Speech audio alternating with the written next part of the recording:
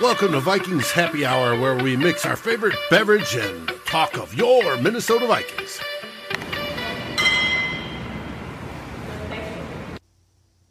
Hello, welcome back. It's another episode of Vikings Happy Hour. We are live tonight. Training camp is in full swing. I got my buddy Ryan and my good friend Luke Braun from Locked On Vikings. How is everybody doing tonight? Luke, you can start us off. Absolutely thriving. Enjoying a wonderful Minnesota summer evening. It's a little bit of a change for you coming from California. Yeah. How have you acclimated? It's definitely nicer here in the summer. Out in LA, it's like 90, 100 every day. It's like perfect every single sunny 70s. It's nice. This is lovely. You missed it last week because we kind of had that California smog here with all that the air quality wildfire stuff. Smoke. Yeah, you get the campfire weather. That would have made you feel right at home being out in LA. Oh yeah, I had one. So you know how everybody in Minnesota has like an ice scraper in their car for when it snows, and they've got a little brush on it. So I years ago drove my car. So I'm still driving the same car I drove in high school out in LA, and which is excellent, right? And it still has that little ice scraper in the back. I never bothered taking it out. And one time there was a wildfire not too far away from where I worked. And so my car was parked out there and ash had fallen on it like snow. And the ash, if you tried to do your windshield wipers, it would just smear. So I took out my little brush ice scraper and people were like, what on earth is that thing? And why do you have it in your car? And it was perfect. It got it right off. I got it. I'm sure you can't even really buy those out there. Why would people have like Amazon snow brushes, right? Or something. Yeah. That's no too reason funny. to have one of those. You look like a genius that day. Yeah. It explained snow to people. Ryan, how are you doing, buddy? Oh, good. I just got back from a family bike ride and cracked open a few beers here, just trying to enjoy this Vikings happy hour. Excited to talk to Luke and you about some fun stuff here.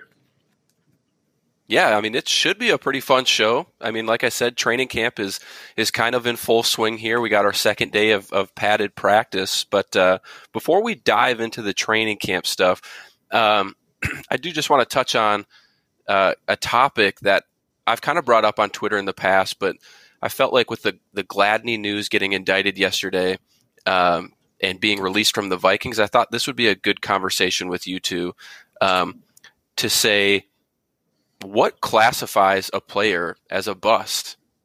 I think we hear the term tossed around a lot.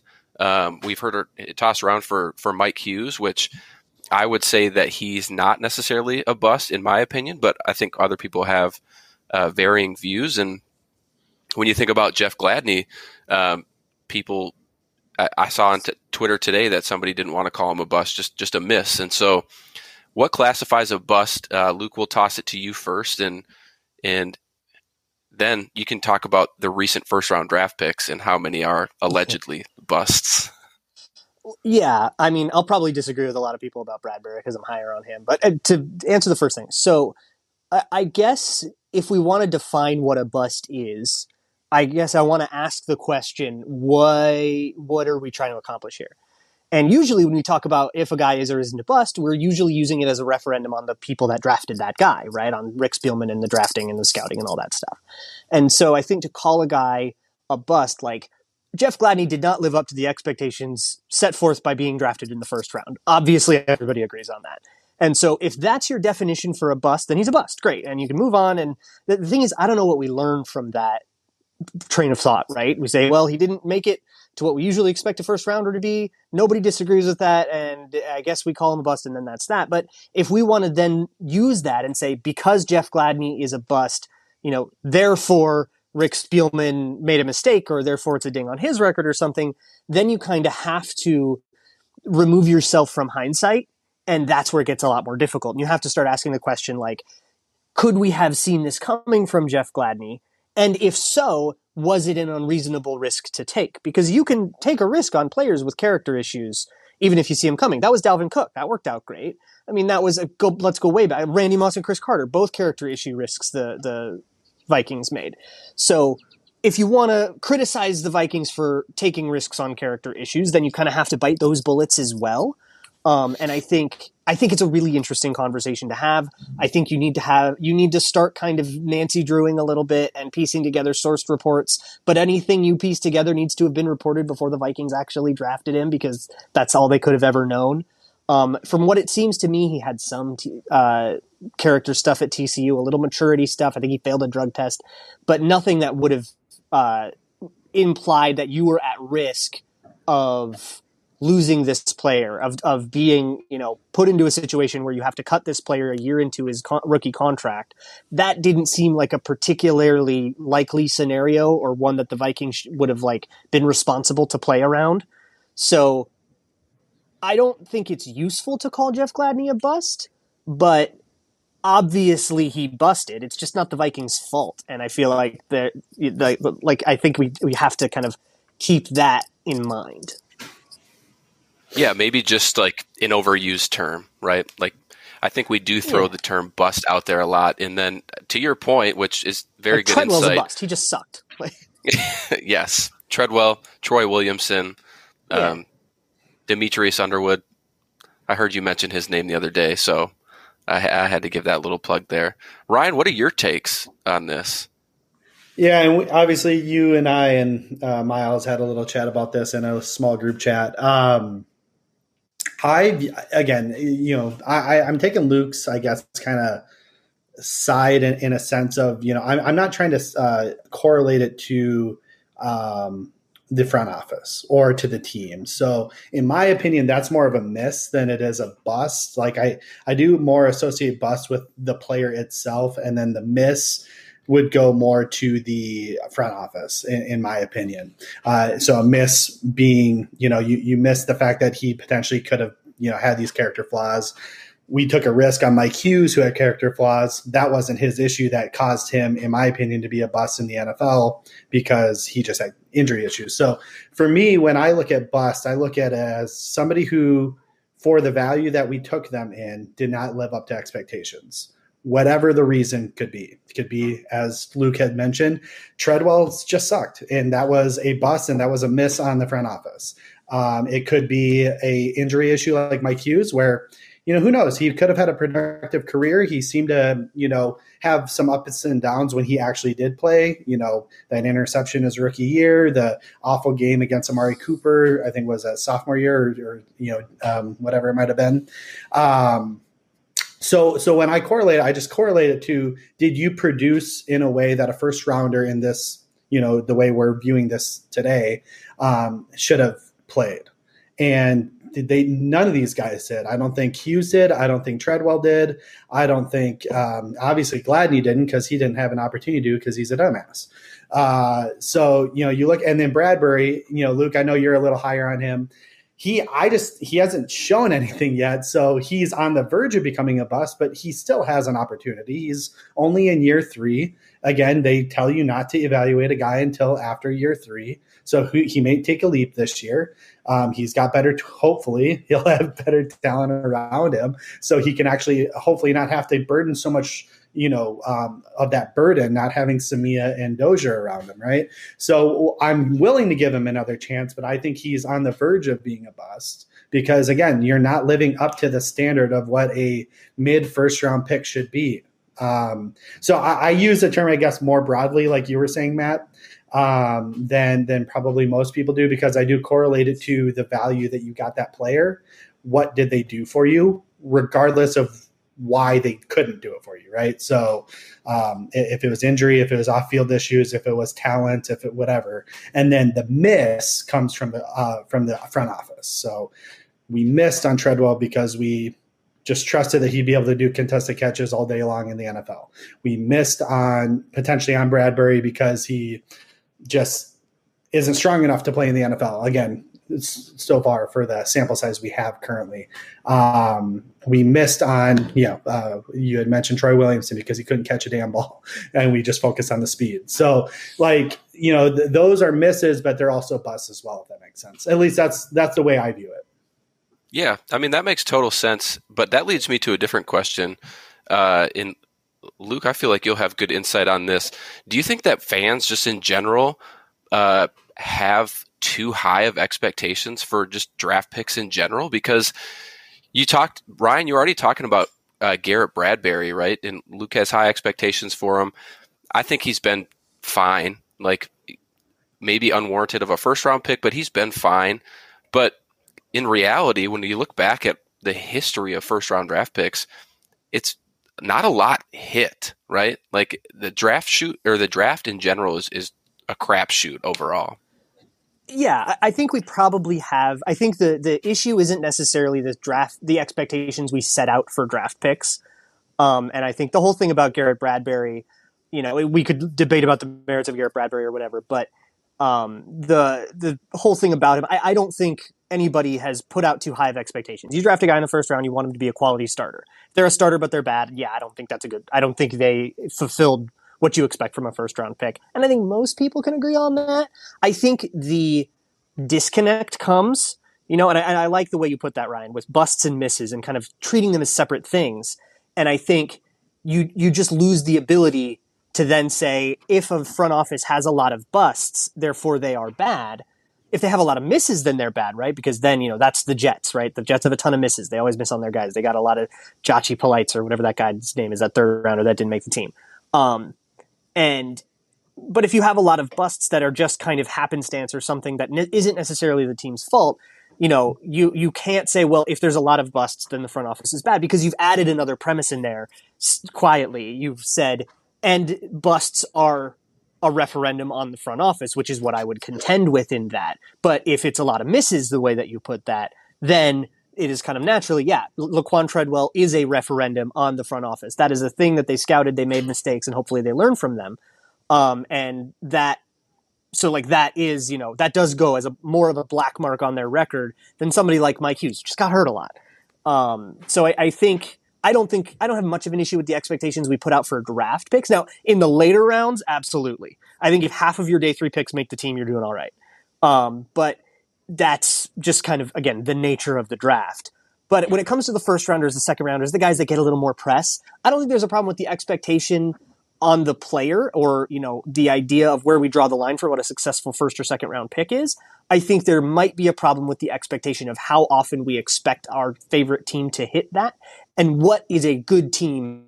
How often does a good team hit on their first round picks? Most fans would probably say all of them. Or would, if you said, well, should they have hit on this guy? Should they have hit on this guy? Should they have hit on this guy? Most fans will probably expect every first round pick to come in and be a superstar. And perhaps that is incongruous with how the actual NFL works. There's probably only 2 teams over a given 5-year period that have, 5 good first round picks, that have 4 good first round picks. It's hard to hit these guys over and over and over again. So I think that's probably where the disconnect is, but I think dividing it into busts and misses, I think, is a really useful way to think about it. And I mean, and to think about it too, I think they tell you what it's like 50% or something like that is the hit rate for first round picks, and then it dips significantly into the second round, third round, and so on and so forth.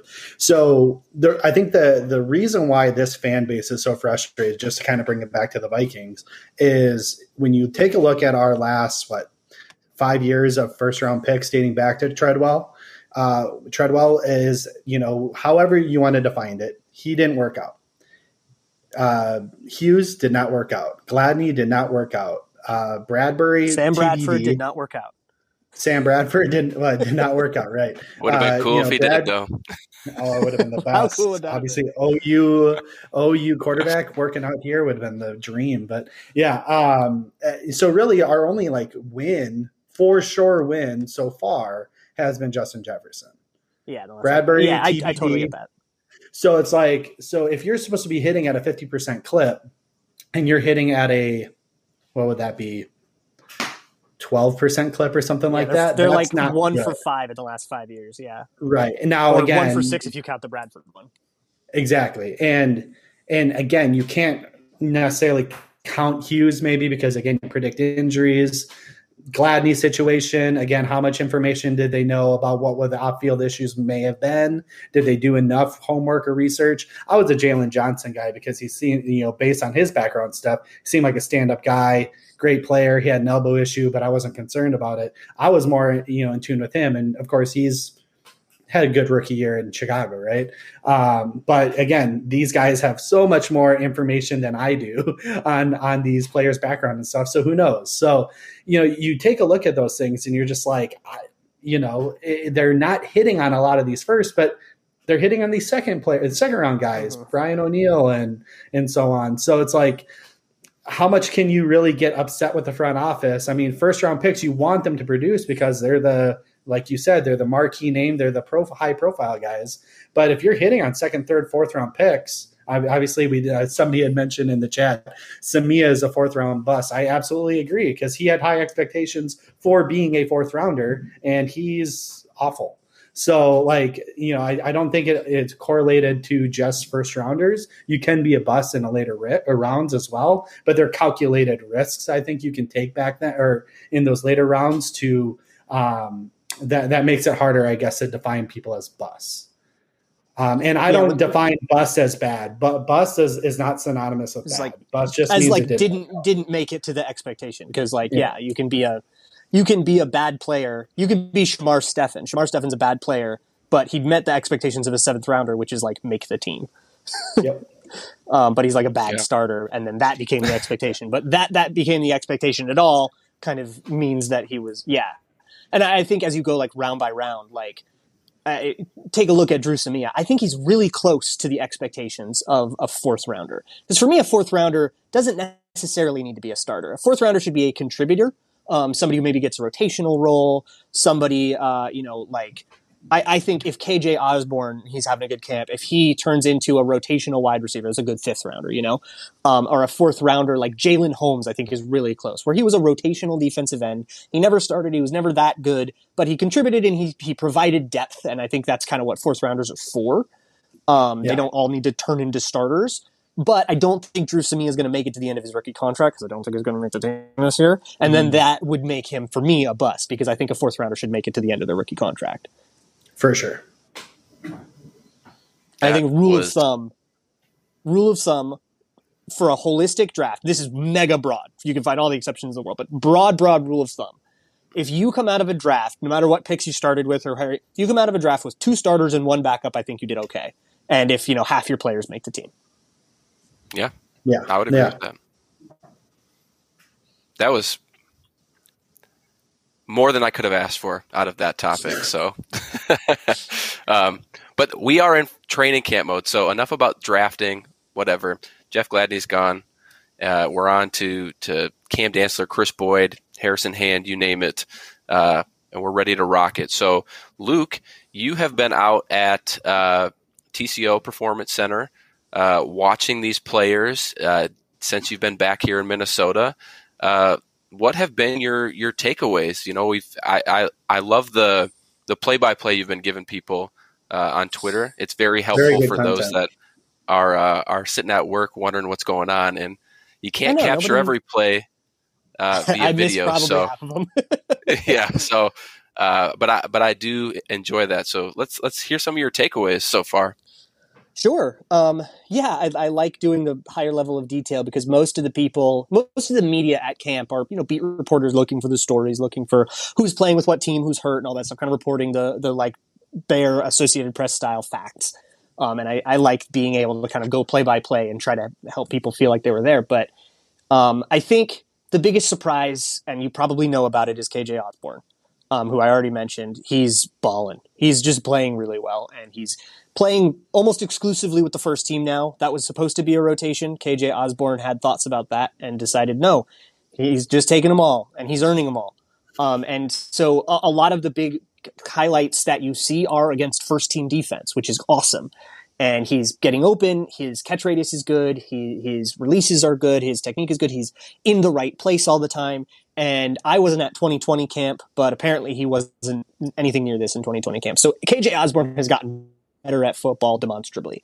That's awesome. And it looks like he's running away with the wide receiver 3 job, especially as D.D. Westbrook still is only doing punt work. He'll come out in pads, he'll catch some punts, and he'll go back in and he'll take his pads off.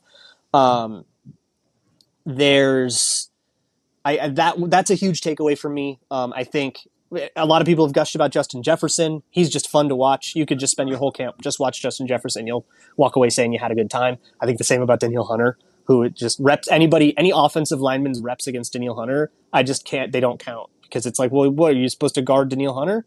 He's just ridiculous. And Irv Smith, I think, has also kind of just exploded in that same way. And, Jake Browning, only quarterback out there, testing his catch radius, not a lot of accuracy. And so Irv Smith kind of gets to show off just how inaccurate you can be, and he'll be that inaccuracy eraser that a tight end is supposed to be. Anytime he's in a one-on-one drill, the tight ends will go catch passes against linebackers. He just dunks on the linebackers. So I said on my show, I'm curious to see what would happen if they put him with the wide receivers and made him go up against the real pass defenders. And I wonder how that would go, or if he'd be able to use his size and box him out and stuff. But I mean, when he's in a one-on-one drill against Blake Lynch, it looks like the two guys are playing a different sport. Those are the big, awesome takeaways. I thought today on Wednesday, Oli Udoh had an awesome day, and he was competing for two jobs at the same time and winning both battles. Rashad Hill I saw somebody asked about Rashad Hill. He's out with something. I don't know what the deal was. He kind of always is in training camp. And Christian Darrisaw did individual work, but they're still easing him in slowly. He didn't do the team work. So the team left tackle reps were split between Blake Brandel and Oli Udoh. And Oli Udoh held up really, really well in those first team reps at left. And he's outplaying Dakota Dozier when he takes the right guard reps, which Udoh and Dozier have been basically splitting the reps 50-50. And I think Dozier looks absolutely putrid, and I think Udoh's holding up well. He's holding up well against stunts. His sets are very quick. He's not getting embarrassed in pass protection the way Dozier is. And he'll find a way to get on this lineup. It really looks like he's going to find a way to start this year. How about and I know Wyatt Davis. Since we're talking O-line, I know Wyatt Davis apparently made it back to practice today as well. Yes, do you see a pathway?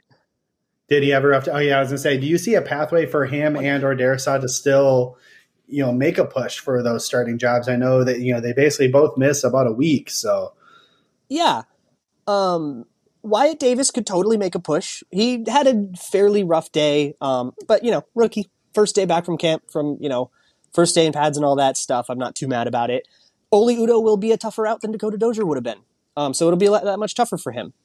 As for Darrisaw, I have no idea what we'll see from him in camp. He'll get in the team stuff eventually. They're just, abundance of caution. They don't want to push this too far and have a situation, they don't want the guy to suddenly be out for the year because they pushed it too far, In these first early days of camp, you can absolutely sacrifice in the name of safety.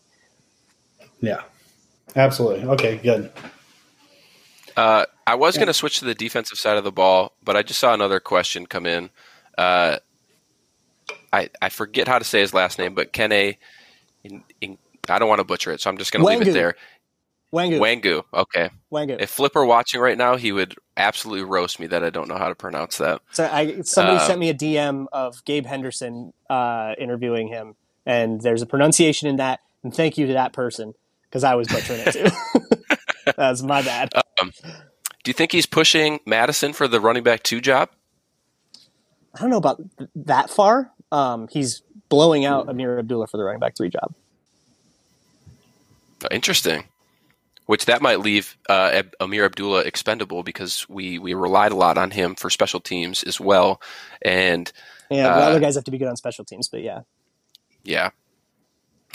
Shifting topics, defensively, I feel like it's, I'm writing a daily stock report for Climb in the Pocket, who's trending up and who's trending down. And every time I go into it, I feel like it's very difficult to pull out defensive players because offense is the show, right? Everything is kind of geared towards the offense. We like seeing the receivers do their thing, cool catches, whatever.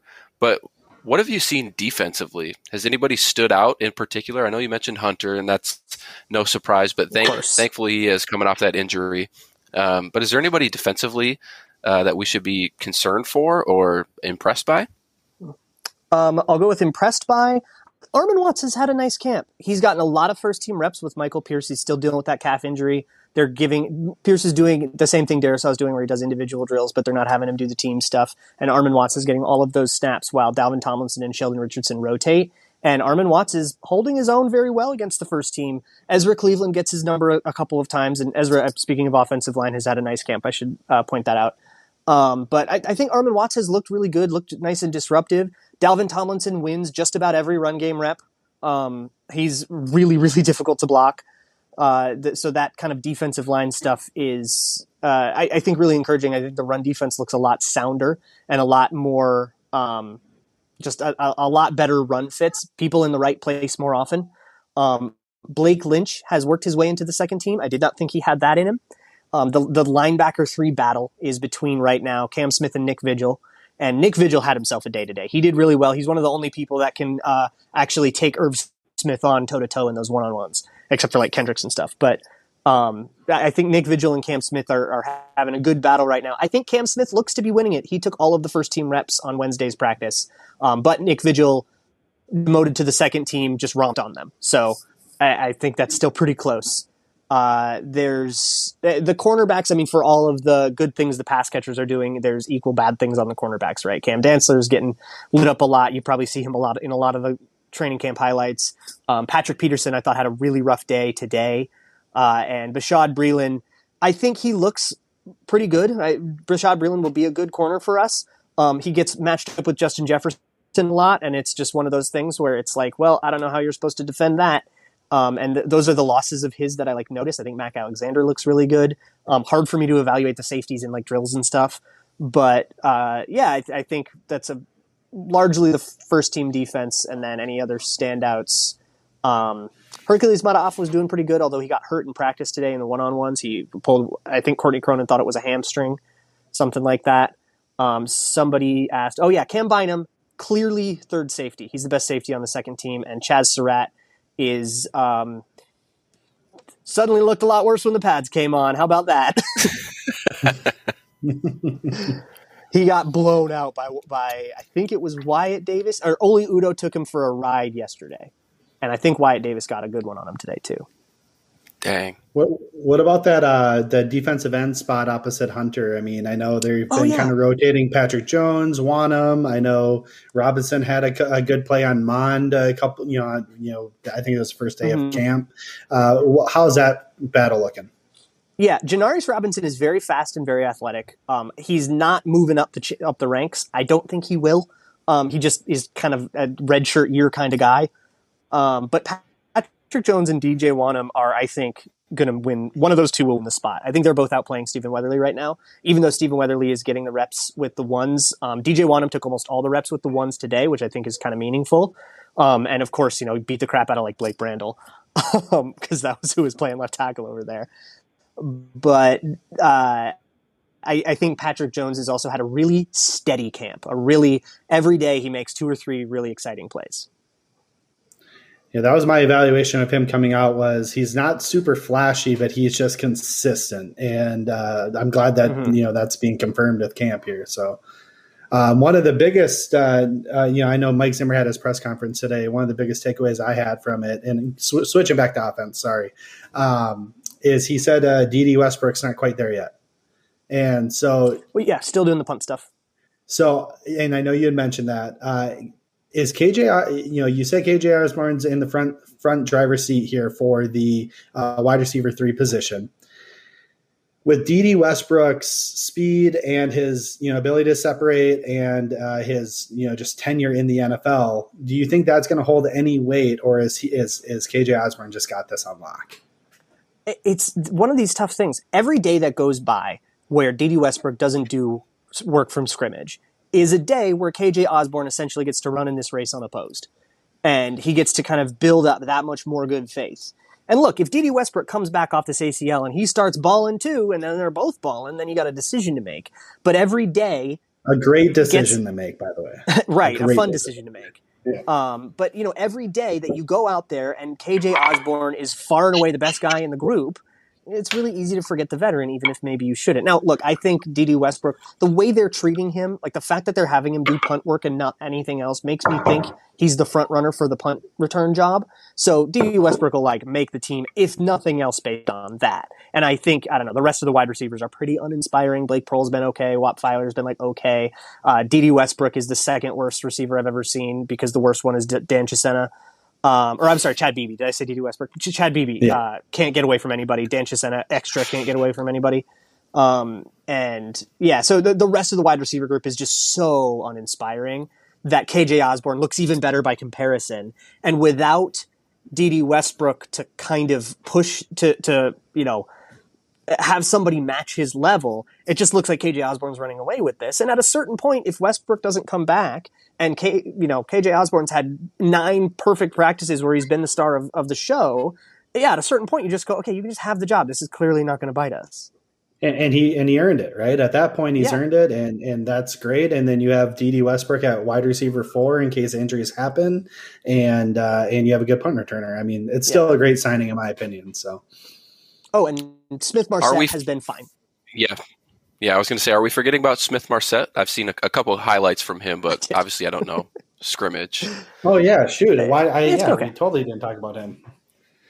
He and Justin Jefferson and to a lesser degree Wap Filer and Adam Thielen are 1,000,000% the class clowns. They are all, and I wrote about this in an article at Zone Coverage, a little training camp notebook, but the vibe of camp is just loose. They're just they're all having fun. And I remember, and I compare it to Stephon Diggs. When Stephon Diggs was out there, Diggs has this intensity. And it's neither here nor there which one is better or whatever, but he has this iron sharpens iron, and he and Rhodes would be fighting every day. And he just had this intensity that pushed everybody. Everybody was very intense and wound up and working harder for it. But that was kind of the infectious energy that Diggs had. Jefferson's energy is very, like, they're just out there playing football, man. And it comes so naturally to him. And it's like, what's the thing? Like, he's a hooper. And making everybody else feel a little bit like hoopers. And they're laughing and they're having a good time. And it seems very loose and relaxed. And it doesn't look like a team that feels like it's under a ton of pressure. It just looks like a team that's ready to go out there. He's like a kid out there. I love to hear that. I wonder if tomorrow that stops. Now that Kirk comes back to town. Kirk's got some stuff to make up. Are there any thoughts you guys have about Kirk returning tomorrow? I'm just glad I won't have to watch Jake Browning throw every pass anymore. Ryan, do you have any thoughts? Obviously, I'm excited to see that press conference. I mean, we're going to be in for a treat. Hopefully, these reporters can come in hot with some good questions on, what he's thinking. I mean, it's obviously a hot button topic, kind of a political topic. And I'm interested to see how he navigates that, similarly to last year, how he navigated the "if I die, I die" comment, right? Like, it's just going to be an interesting presser because that's going to be the main focus. And I was listening to pardon the interruption, PTI today. And that was the first topic they were talking about, was our current situation with the vaccinations. And basically they both Kornheiser, and it wasn't Wilbon today, I think it was Pablo Torre, basically just said, you're just being a bad teammate because, political aside and whatnot, this is a team game and you're choosing to put your team at risk at the most important position to stand by your values and whatnot, which is whatever, that's fine. But again, it's just going by, you're kind of being a bad teammate because you're putting the team at risk, not just yourself. So thought that was an interesting nugget. Yeah, I think that and we don't have to linger too much on this. I know last night on In the Huddle, they did a really good job talking about this. And so for anybody listening, I would recommend just going to listen to their conversation. But I'll just kind of close with, I think it's from what I'm seeing, it sounds like the teammates all are kind of on the same page, maybe not the same page as Mike Zimmer, but teammates at first glance don't seem to be affected by it, and they're just kind of proceeding as normal. It'll be interesting to see if this impacts a regular season game, if the feelings are a little bit different. So time will tell. And Kirk is back tomorrow, so lucky for Luke, he'll get to see maybe some better quarterback play. Some real well, okay, Jake Browning, somebody asked about Jake Browning as quarterback too. He has a command of the offense. He understands the offense. He's making shifts and audibles at the line. And so he can operate the offense in an emergency, and he's playing very conservatively. Almost he's like trying to look like a backup quarterback out there. But he'll make the safe throw and not, throw the game away. But it'll be like 2016 Sam Bradford in that way, where there's just a limit to how good your offense can be. Limp through a couple games while Kirk's in the COVID protocol, maybe that'll work out. But his accuracy is bad enough to make me deeply, deeply concerned. If I had to make the decision right now about, like, if cut day were tomorrow, I would probably cut all three of the quarterbacks that are playing right now, Etling, Cookus, and Browning, and I would probably wait to see who comes on the waiver wire. Wow. Hot take. I'm going on like 3 days again, but yeah. You saw Kellen Mond play before he went out with COVID, right? So, I did not. I was not here yet. Oh, you weren't here. Okay. Well, it didn't seem like, based on, some other, Viking media, true media and, the, fake media, whatever that whole argument was on Vikings Twitter the other day, was that he hasn't been that impressive. So, you're really looking for, he redshirting him, similar to your message on Janarius Robinson. So you're really saying we need to go maybe find a QB2 to come in here. Yeah. Yeah, that was my expectation for Mon too. Just after he got drafted and looking at his tape at A&M and stuff, it was very clear. It's like, okay, this dude's going to need a year. But that's fine. There's nothing wrong with getting a guy and making him need a year. But yeah, I think you need a backup quarterback. And I don't think, look, he'll not throw interceptions and not call the wrong play. I want my backup quarterback to do a little more than that, but that's what you get with Jake Browning. I think that's pretty clear by now. But, is that all that different than what, Sean Mannion was basically supposed to be for us for the last couple of years? I would trade Sean Mannion for Jake Browning straight up right now in a heartbeat, yeah. Good to know. The people aren't going to like that one. I know. I might need to just clip that section right there, put it out to Twitter, and let them feast. You might want to just let's go. Log off for a little bit. Our final topic here tonight is, Denver comes to town next week. Is there anything? And will you still be there, Luke? Yeah. Okay, sweet. So Denver comes to town next week. Is there anything that fans should be looking for? Is anything that you are going to be looking for in general, other than Teddy Bridgewater? Because Teddy. We know that everyone. I'm excited. I'm excited to watch the Broncos wide receivers against our corners. That's the matchup that keeps sticking out to me, because the Broncos have a perfect wide receiver room that's like pretty good and a good challenge, but not so it's not like the Chiefs are coming to town and we just don't really expect anybody to cover. It's like enough where it's like, okay, they should rise to this one and we can really use it as a litmus test. And so I'm excited. I'm excited to watch Cortland Sutton and, of course, Jerry Jeudy and all those guys up against our secondary for sure. That's the big one that I'm really excited to watch, and maybe even watching some of their secondary too. Noah Fant against some of our linebackers. Yeah, Noah Fant versus Eric Kendricks. Or Anthony Barr. That's fun. Ryan, anything you're looking forward to next week? Yeah, I think Luke's touchdown stepped on my touchdown call here with Jerry Jeudy. I was really excited to watch Jerry Jeudy, his route running ability. He just seems to be toasting all his corners, Patrick Surtain and company, all camp long. So I was excited to see how Dantzler and Patrick Peterson and Breland hold up against him. Excited to see just kind of their offensive line or our defensive line versus their offensive line. Again, not so much from a Hunter standpoint, because we all know what we're going to get from him, but I want to see those young kids and how they can, handle non-Vikings offensive linemen, because our offensive line isn't that great. Theirs is much better, I would say. And so I want to see how, Patrick Jones and DJ Wanham hold up against their offensive line. Again, they have some interesting they have a really good defense typically, right? I mean, they were pretty decent last year. So I just want to see Justin Jefferson roast some guys, maybe go toe to toe with Judy in terms of making people look like fools, and and just kind of see how it goes. And of course, my boy Teddy. I want to see Teddy. I miss him. Everybody wants to see Teddy. Do you think we're going to have any fights? Andrew Lock, though. I mean, I like Drew Lock. Like, I know, people in our group kind of trash him. I don't think he's that great of a quarterback. I'm not sitting here trying to say he's like, the second coming of Dan Marino or nothing. But, he's got some swag to him. He's a fun guy. Like, he's sitting there rapping on the sidelines and stuff. I just like seeing, like, that doesn't win you football games. About Justin Jefferson, that vibe that. I know, but if you're not going to win football games, you might as well have fun doing it. Like, at least it's not just pathetic. I think swagger kind of wins you fun. Football games. Oh, absolutely. I don't deny that fact. Patrick Mahomes has there's Drew Lock swagger, talent, which but is he's also swagger.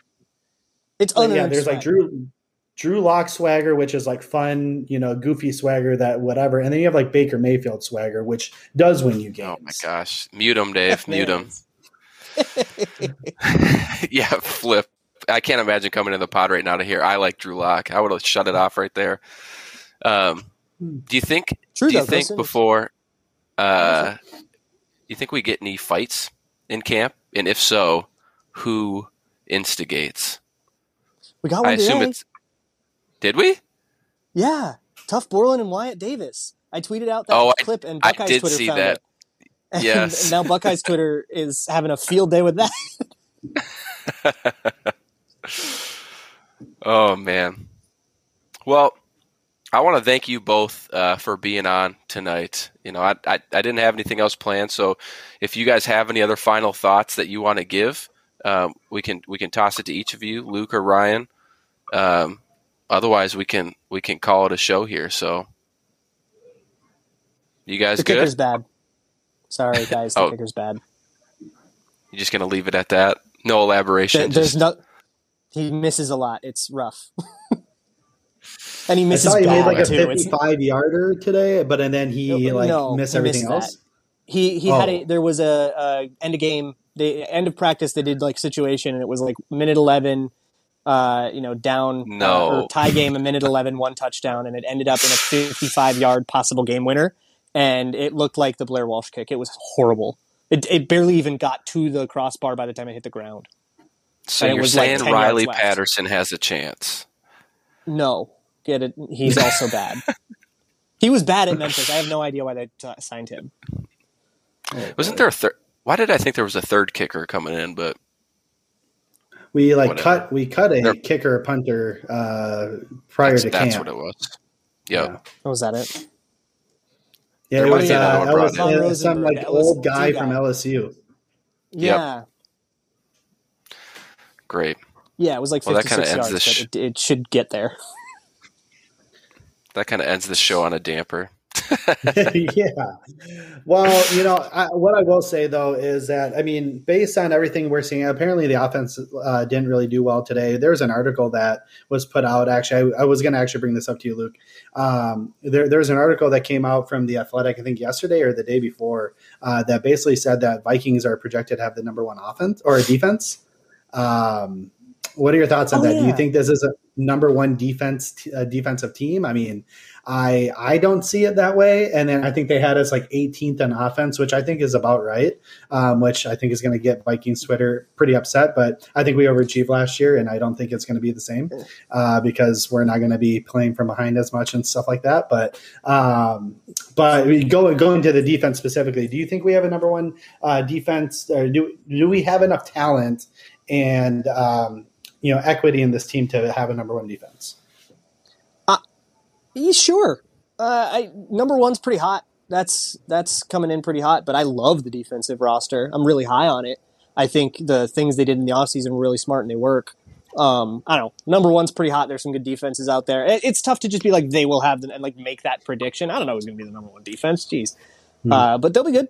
I'm good with the defense. I don't know what offense we're going to have because I don't know how many games we get our quarterback for. So,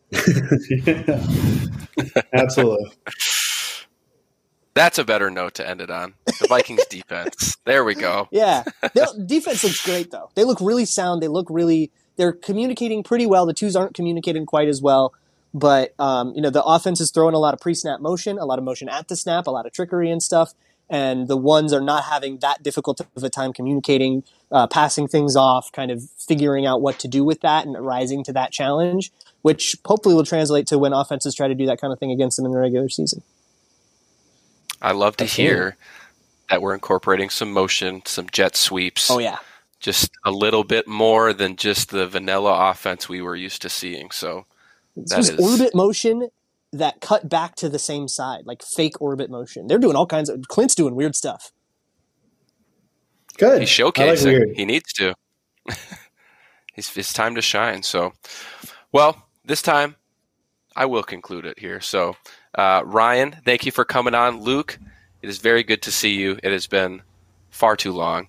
Yes, it has. And since you'll still be here next week, I'll hit you up and we'll go out and grab some drinks. So to everybody that's listening in the chat tonight or listening on the podcast when this goes live on Thursday, thank you. I believe Flip Mozzie will be back tomorrow night with Eric Thompson for Vikings Hot Takes. And until next week, everybody, Skol.